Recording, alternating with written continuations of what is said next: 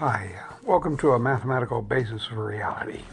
Bruce, I think you should tell them that Physical Truth is a book on mathematics and philosophy, and that it's a good story. Yeah, okay, so we got to deal with Schrödinger's equation. I've been thinking quite a bit how I'm going to approach this, and Roxy has been telling me that I've got to find some sort of segue. What is it, segue or segue? To be able to get into and bring up and discuss Schrödinger's equation. This episode is very, very mathematical. It's got equations all over the yin-yang. And anyone who understands or lives with applied mathematics will understand the consequences of what I'm talking about. I'm using straight solving Schrödinger's equation by separation of variables. This was done by Schrödinger in his 1935 paper when he presented the thing. And basically he used characteristic functions, the time-ordered characteristic functions, the spatially ordered characteristic functions.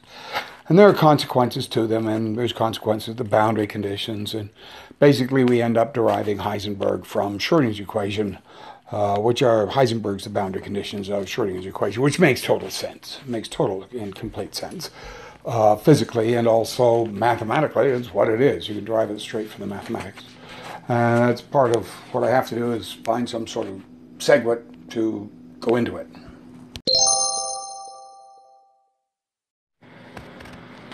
Okay, so first... What does Schrödinger's equation mean to you? No, listen. What? I've been away for a while. Yeah. And while you were gone, you did something about Jane Austen. Mm-hmm. And then you did something about Jean-Paul Sartre. Mm-hmm.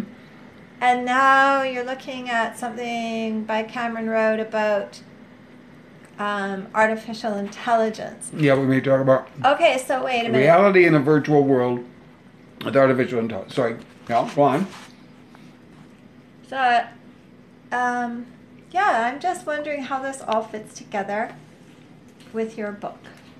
Because I know that in your book you're going step by step to develop your philosophy and your mathematics, and you're going somewhere with this.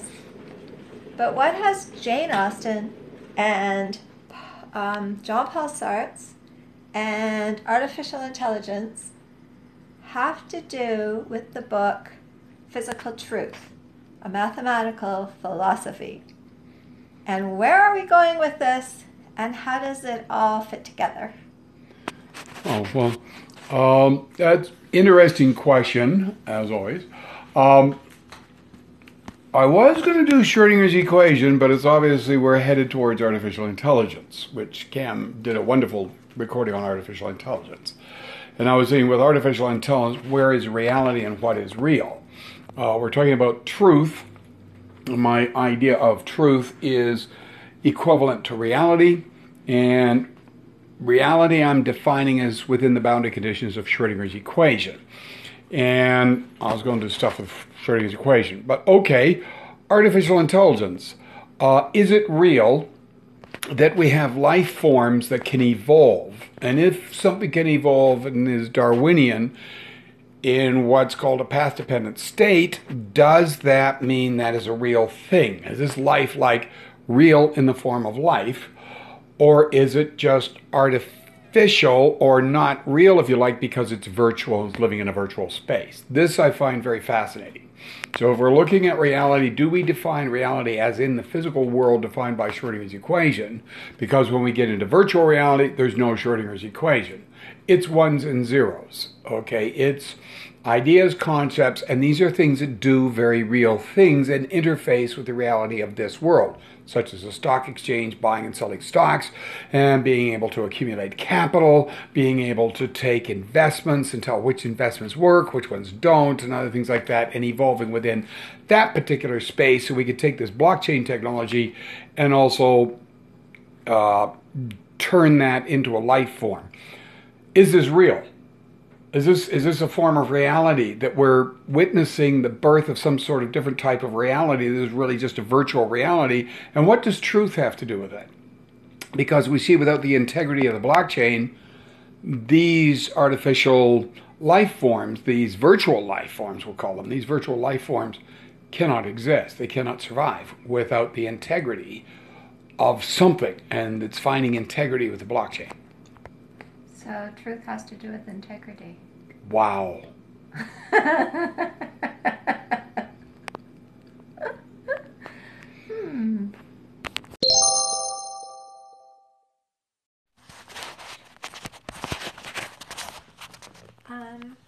I want to know what specifically the Jane Austen talk has to do with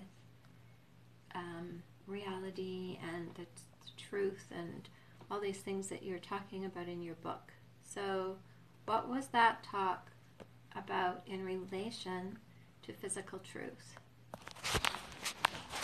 Okay, I'm talking. Tara brought in feminism, and she brought in feminism through Jane Austen at that time, because we're talking about the age of Mary Shelley, for example, Mary Wollstonecraft. Yeah, Mary Shelley. You were talking. Yeah, I'm talking Mary Shelley and her mother, Mary Wollstonecraft, Wollstonecraft, and Paul Godwin. Yeah. This when they were starting at the near Godwin, near the end of the near the end. 1600, end of the 1600s. No, end of the 1700s. Near the end of the 1700s. Oh, right. That's what was just going into the French Revolution and all that. Yes. Yeah. So Jane Austen, after the French Revolution, the Napoleonic Wars, and we then have Pride and Prejudice, and a look at ordinary British life, very much in terms of reality. Right. Tara is saying Jane Austen was very much in tune with truth to write what the writer knew about. And since she knew about living in England and the area which she lived, this was the way people lived. That's what she wrote about and human interactions at that time. And she talked about truth from a female point of view, not from feminist, but from a woman's point of view at that time, at that level of society, living that life. That's what life was like. That was the reality of it. But everything was very true. There was integrity, there was virtue and vice and purpose, and things were described within her world, but it was described from her point of view as a woman. I agree. But what I am trying to say is that in all of these stories, I see that we're talking about truth, and we're talking about integrity, we're talking about virtue, we're talking about a lot of things, which is all very interesting. But I'm still keep going back to your book, Physical Truth. And in your book, Physical Truth, you go, as my understanding is, that you go step by step to a conclusion. And I'm just trying to figure out how these things are being woven in to physical truth. Okay, that's a fair question. I'm looking my premise. Let's go back to the premise or actual thesis, which is the truth is real. Okay, the truth is objective. It is not subjective.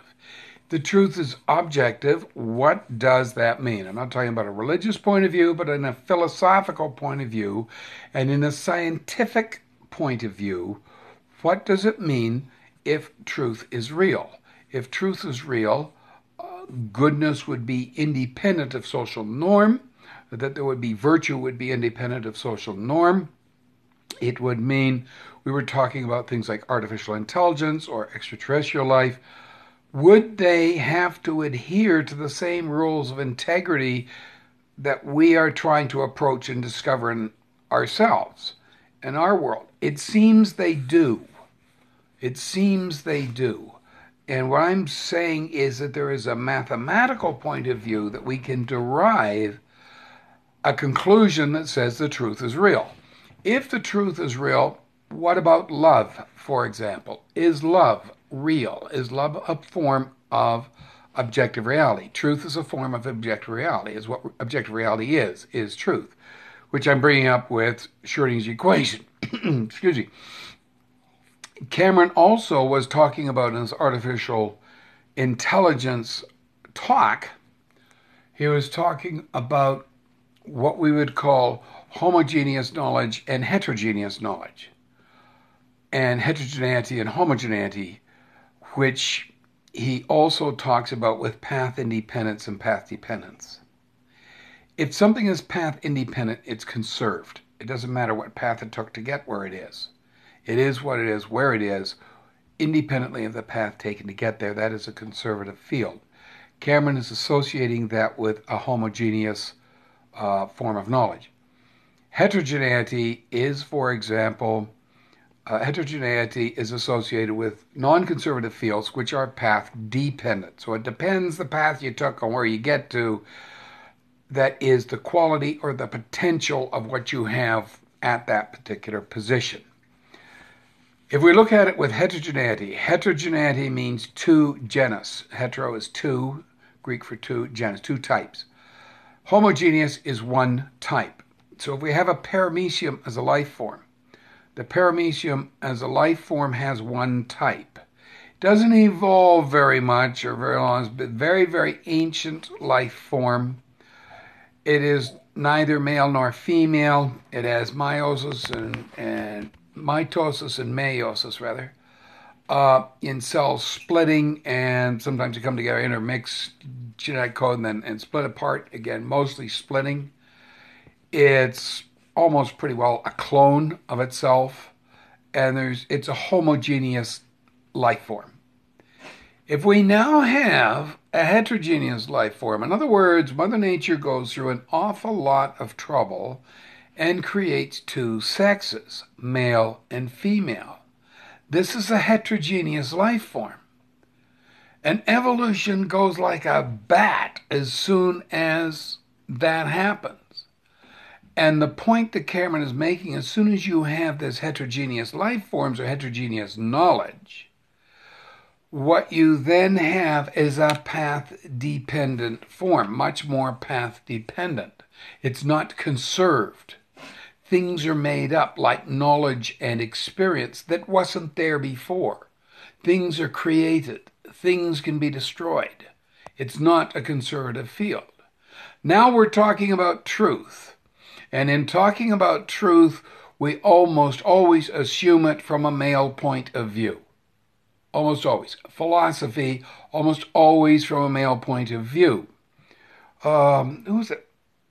Alexia, what was the name of the woman in Egypt, the very famous? I don't know. Don't you remember? No. You studied her, remember? Oh, I can't remember off the top of my head. Okay, Alicia? We'll look it up. We'll look it up and insert here. Okay. Okay. Then it comes to artificial intelligence. Okay, we were talking about Jane Austen. Jane Austen, what Tara was bringing to the table, what she was bringing in, is that Jane Austen is very definite, a female look at truth, because that is what women in England and that class would be talking about or living, and that was her life form, so it was very real. And that does not mean it is not interesting to men. Men are very interested in looking at it because it's an entirely different way of looking at it. For the number of people who were very much a fan of Jane Austen, supported her very much. Some people didn't, but wonderful male writers who supported her. If we now take a look at artificial intelligence as a breakthrough in technology and so forth, and has deep philosophical connotations to it, the one who really first formed a type of artificial intelligence was Mary Shelley in Frankenstein, because Frankenstein is his body is all taken apart, and dead body parts, which I guess that's rather than computer chips. But it was through electricity, they'd be jolted alive through electricity, that would bring this body to life. But it was a human-made life form in the same way as artificial intelligence.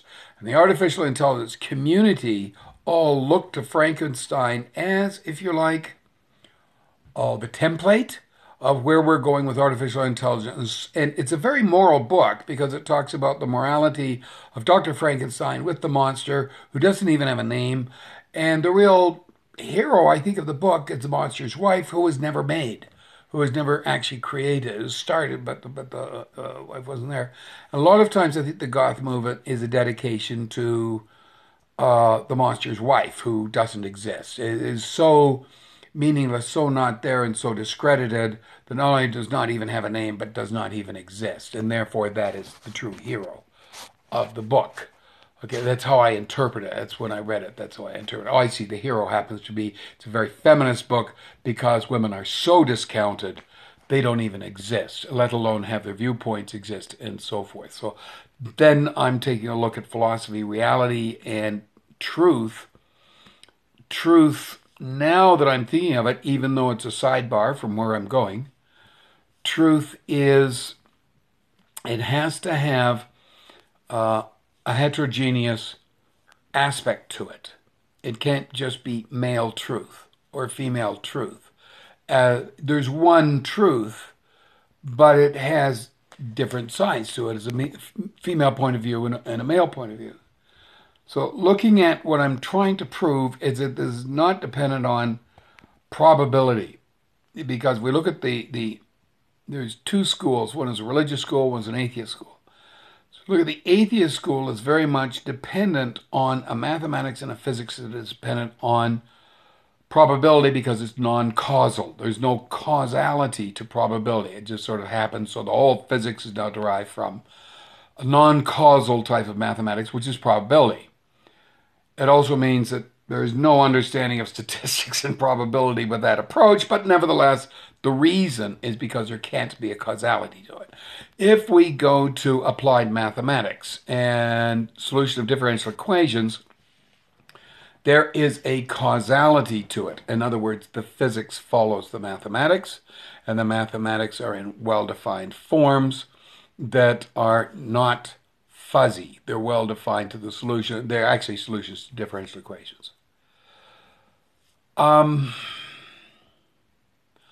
I don't know where femininity comes into it, but it's bloody important. So as a man, I sometimes ask the question, as a man, am I allowed to talk about feminism? And am I allowed to bring in a feminine point of view to what is truth and what is the reality of truth? I don't know. I feel very unqualified there.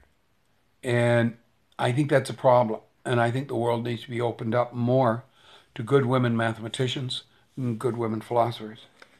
So what I'm looking at, the table of contents I've gone through, I started with a little theorem, which basically, a little theorem counters Russell's paradox, which was the criteria of the atheist to show that there is no truth, that truth doesn't exist because all premises have a contradiction. So I'm disproving that. Equality, in chapter 2, equality then brings in, okay, let's start again with an axiomatic approach, equality being Euclid's first axiom. So we're proving that truth is, or actually disproving that truth is not, so that truth is. I'm looking at equality. I then talk more about Russell's paradox and the consequences of that. Then I'm bringing in the observer. Now, the observer is where we start to get something really absurd with the Copenhagen interpretation. And we really have to remove the Copenhagen interpretation. But in order to do that, I have to bring in the observer, that the universe may well be a conscious entity that is perceiving itself. And as things happen, it is reacting to events. Everything is reacting to events within the universe, and those things that react to events are observers, whether they be a photon of light or whether it be a stone. Jean-Paul Sartre now comes into play. We're bringing it a little bit more modern. It's after Niels Bohr and Schrödinger, Jean-Paul Sartre with the Second World War, because Sartre is the epitome of existentialism, where we're talking about it exists. That's it's almost like a premise that says it's in existence, which is where Jean-Paul Sartre is coming from. I'm coming from it from an axiomatic point of view, developing Schrödinger's equation, showing the tie between Schrödinger's equation and the Einstein field equations. After Schrodinger's equation, we talk about Schrodinger's cat. And we talk about the field equations, the Einstein field equation, bring that up because we're heading in that direction. Then we talk about a particle-photon gravitational interaction, which brings in Maxwell's equations. Because the three things in the unified field theory: Maxwell's equations, quantum mechanics, and gravity under the Einstein field equations. We talk about discussion, elastic collision, and so forth, and calculations of general relativity. And then we get into this wonderful idea of string theory. Because you have said and pointed out that reality or physical reality is a result of the mathematics that determines the physical reality. Let's take a look at the mathematics. And then from the physical reality that comes out of it, we're seeing what we mean by truth, that it is. String theory, I think, is right. I think they gave up on it too soon. They're talking about things like superstring theory, which I think is completely wrong. But string theory, I think, is right. String theory is different than superstring theory. And string theory's got a lot going for it, in particular following the eigenvalues from Schrodinger's equation. And if you can match them to the Einstein field equations, now we've got something together. Oh, then I talk about galaxies in the unified field theory, because now we're getting into, in the next spiral structure of NGC 3198. Which is a spiral, a straight line. Now, that was a point where you and I really had a discussion looking at galactic structure when you finally began to come up with this wonderful conclusion of the mathematics determines reality and that there is order in the universe. And as soon as we see order in the universe, now this becomes incredibly powerful, because that means there's a blueprint to the universe, and the blueprint of the universe is mathematics. And that's Roxy's statement. And to me, Roxy's statement completely annihilates the Copenhagen interpretation. That's unbelievably important, particularly philosophically, in determining whether or not truth actually exists. So we look at the rotation curve and so forth with NGC 3198, which really proves that dark matter doesn't exist at all. It's a scam. It really is. And there's a mess of other stuff. And we can take a look at it also by taking certain measurements. We know the universe is not expanding. So there is no dark matter. The universe is not expanding. And neutrinos travel at the speed of light. So personally, those are my three statements. The philosophy that we're looking at,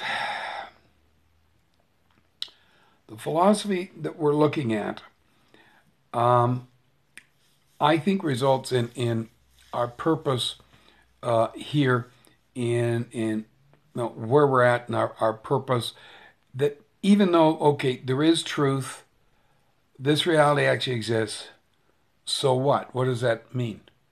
What are we supposed to do about it?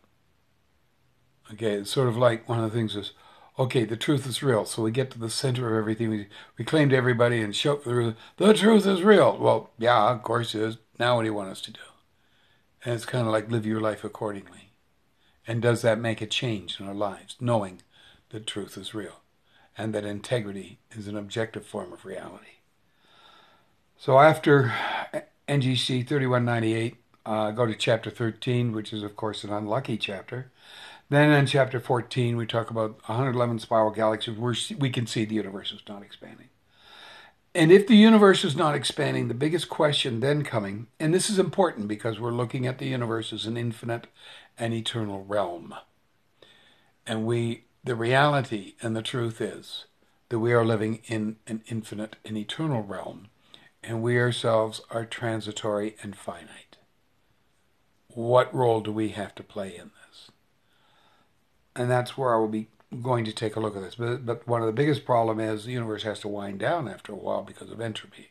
And we're seeing behavior of the galaxies, galactic centers, and very fast spinning black holes, and we bring in these equations that we've developed, and we can see that the galaxies are rejuvenating themselves, and it may be that galaxies are eternal. Galaxies were never formed. They always were. And all of this always was. But it's evolving. It is not steady state. So usually when they say there is no Big Bang and there is no expanding universe, usually the alternative is well, it must be steady state. But that's using the fallacy of the excluded middle. Suppose there is no steady state. Suppose the universe is dynamic and evolving and changing all the time, and at the same time it's eternal and infinite and is not expanding at all. That is quite possible, and that's exactly what's going on. And okay, we talk about entropy reversal and boundary conditions of Schrödinger's equation, and then the whole book here is chapter 16 and basically concludes with Roxy's statement, which is your statement that mathematics determines the physical reality in which we live.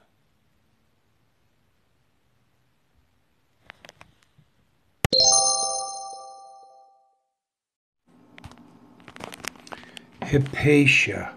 Her name was Hypatia. She was killed. She's a martyr. Well, now move forward and I'll give you this talk from Cameron Rout regarding artificial life and his thoughts and comments on on AI and artificial intelligence and the blockchain. Thank you.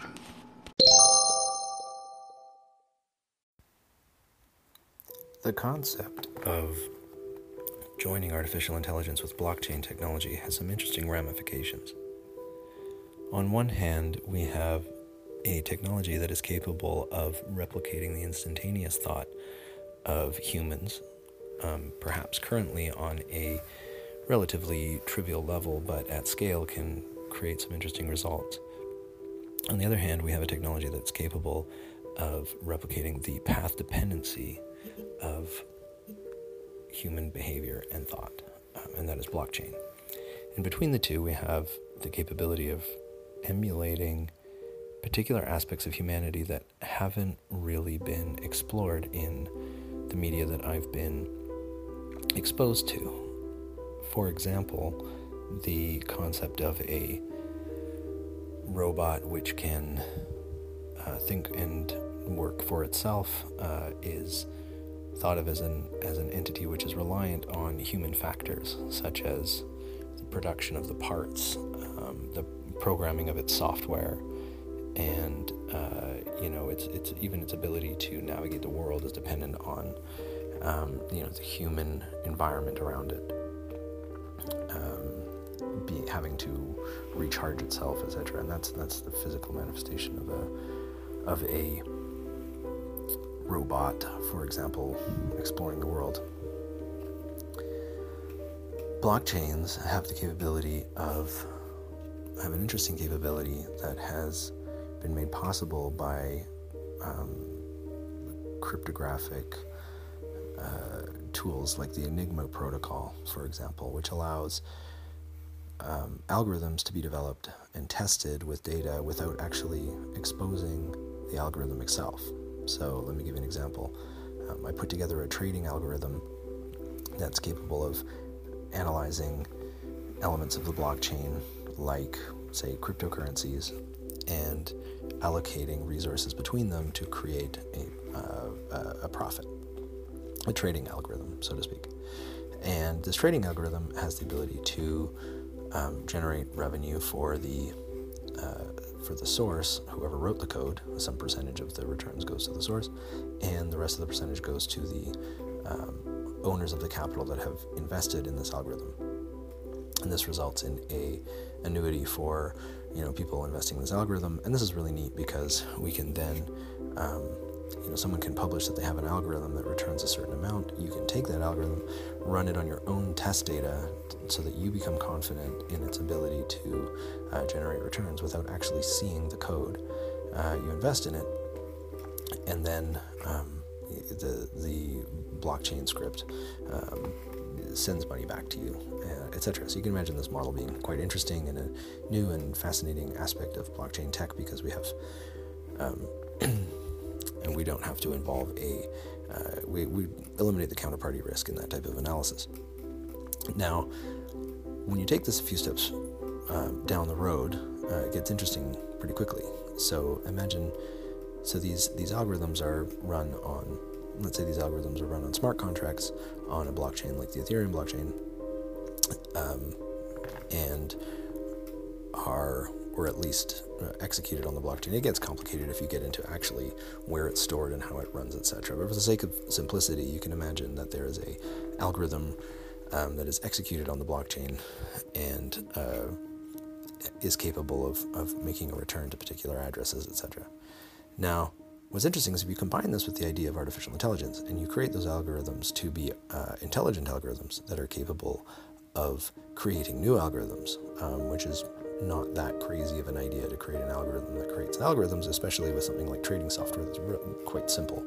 And trading software, as far as the type of thought, it's not simple in the actual analysis, but it only has limited functions. Move capital from here to here, move capital from here to here. And that's about the level of sophistication in what it has to do in the outputs. The type of analysis that goes into it can be more complicated. And so perhaps we have an algorithm that is programmed every block to generate new algorithms, take the winning algorithm and then learn from it, and then write its own program into the next algorithm. There's nothing stopping a contract from actually writing a contract. That's totally fine. So we can have one contract in the blockchain, creating a new contract for the sake of generating revenue, and you can create these tendrils, so to speak, over time that are trying to come up with better ways of reallocating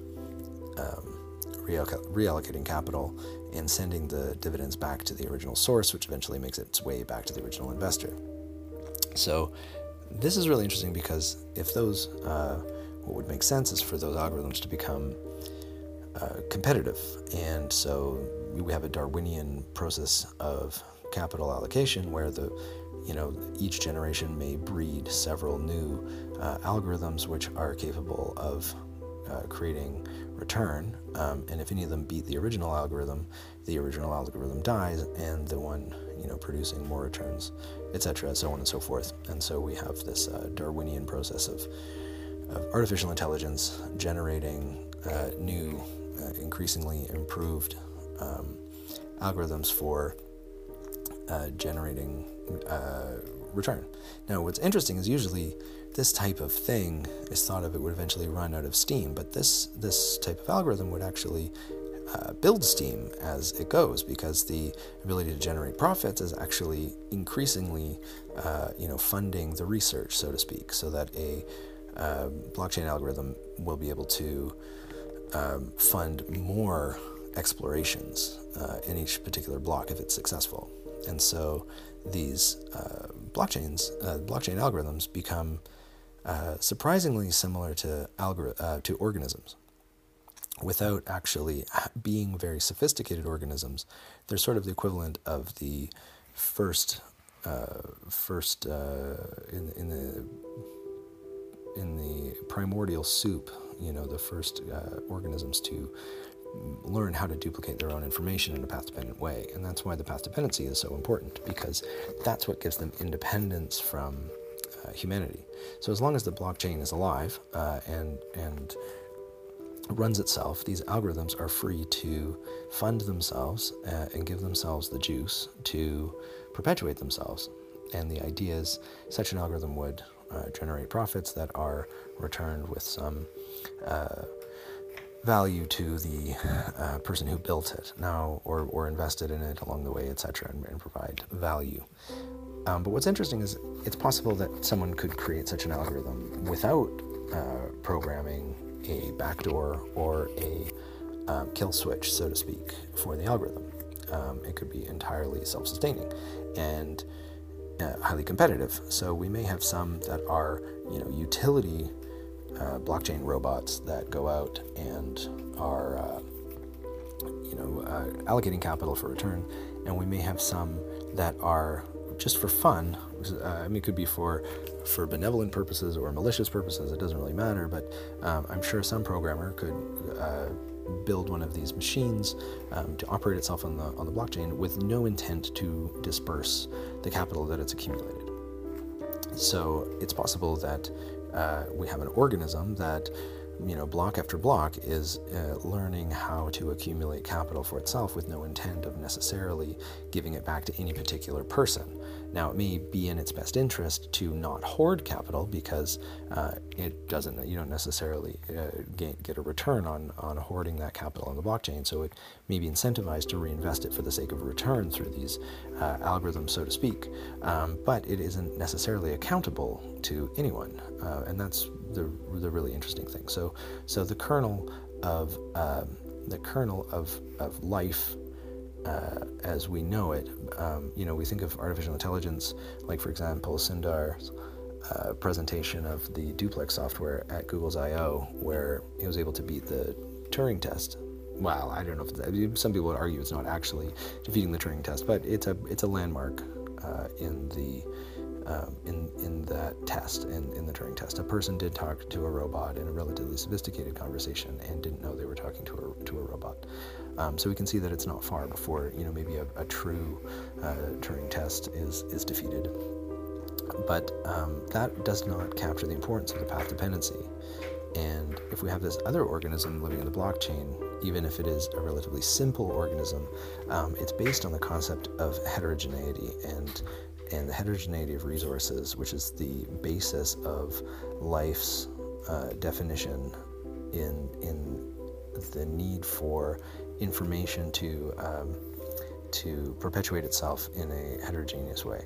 So the concept of having a blockchain algorithm duplicating itself in a simple manner is actually just as interesting, if not more interesting, than the ability to communicate with human beings, because over time we may have multiple of these algorithms that are allocating capital and reallocating capital for the sake of an improved return, funding themselves to get larger, and actually potentially using that funding to improve that artificial intelligence, which could evolve in ways beyond simply allocating capital. It could have interesting long-term results, especially if that progress is assisted by people, where these genetic algorithms that are able to reproduce themselves in this Darwinian process are, if human beings are contributing to this process and upgrading that artificial intelligence to have more capabilities, then it may even accelerate that process where those capabilities are more advanced, and we have a very interesting relationship between humans outside the blockchain and humans and this artificial life, so to speak, more so than artificial intelligence in the blockchain. This all stays in the realm of an interesting academic exercise until you get to the point where the blockchain is the bridge between the blockchain and the outside world is bridged. And that could happen with the integration of algorithms and blockchain technologies in construction, so to speak, so that these self-learning blockchain algorithms could be also used in manufacturing processes, in energy generation, etc., and more integrated into the real world, where it may become increasingly difficult to turn them off. And so if we eventually have a world in which a manufacturing process or 3D printed parts, etc., are capable of being produced, autonomously by a being, so to speak, a simple organism on the blockchain that is capable of making capital, we may train such a algorithm to build devices, market them on social media, and sell them and ship them, etc. We're very close to an automated supply chain for many consumer products, and we could actually have that process eventually be run entirely by an autonomous system. And if those autonomous systems are not accountable or responsible outside of the blockchain, then they are only accountable to themselves, and we basically have created a force in the world that is at maybe a next level of science fiction, so to speak, that is a lot more similar to a world where we interact with artificial life.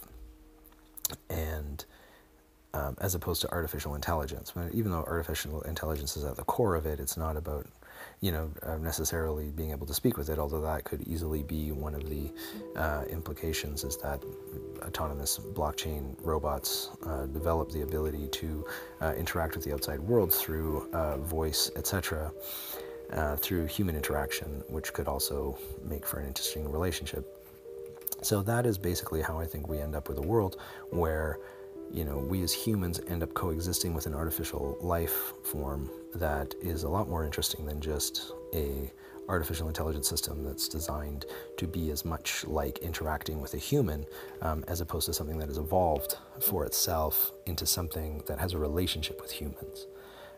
And what is even more interesting about that is, what is the difference between such an organism and a human or animal organism, and how does that change the way that we think of or fear artificial intelligence? Is there an opportunity for it to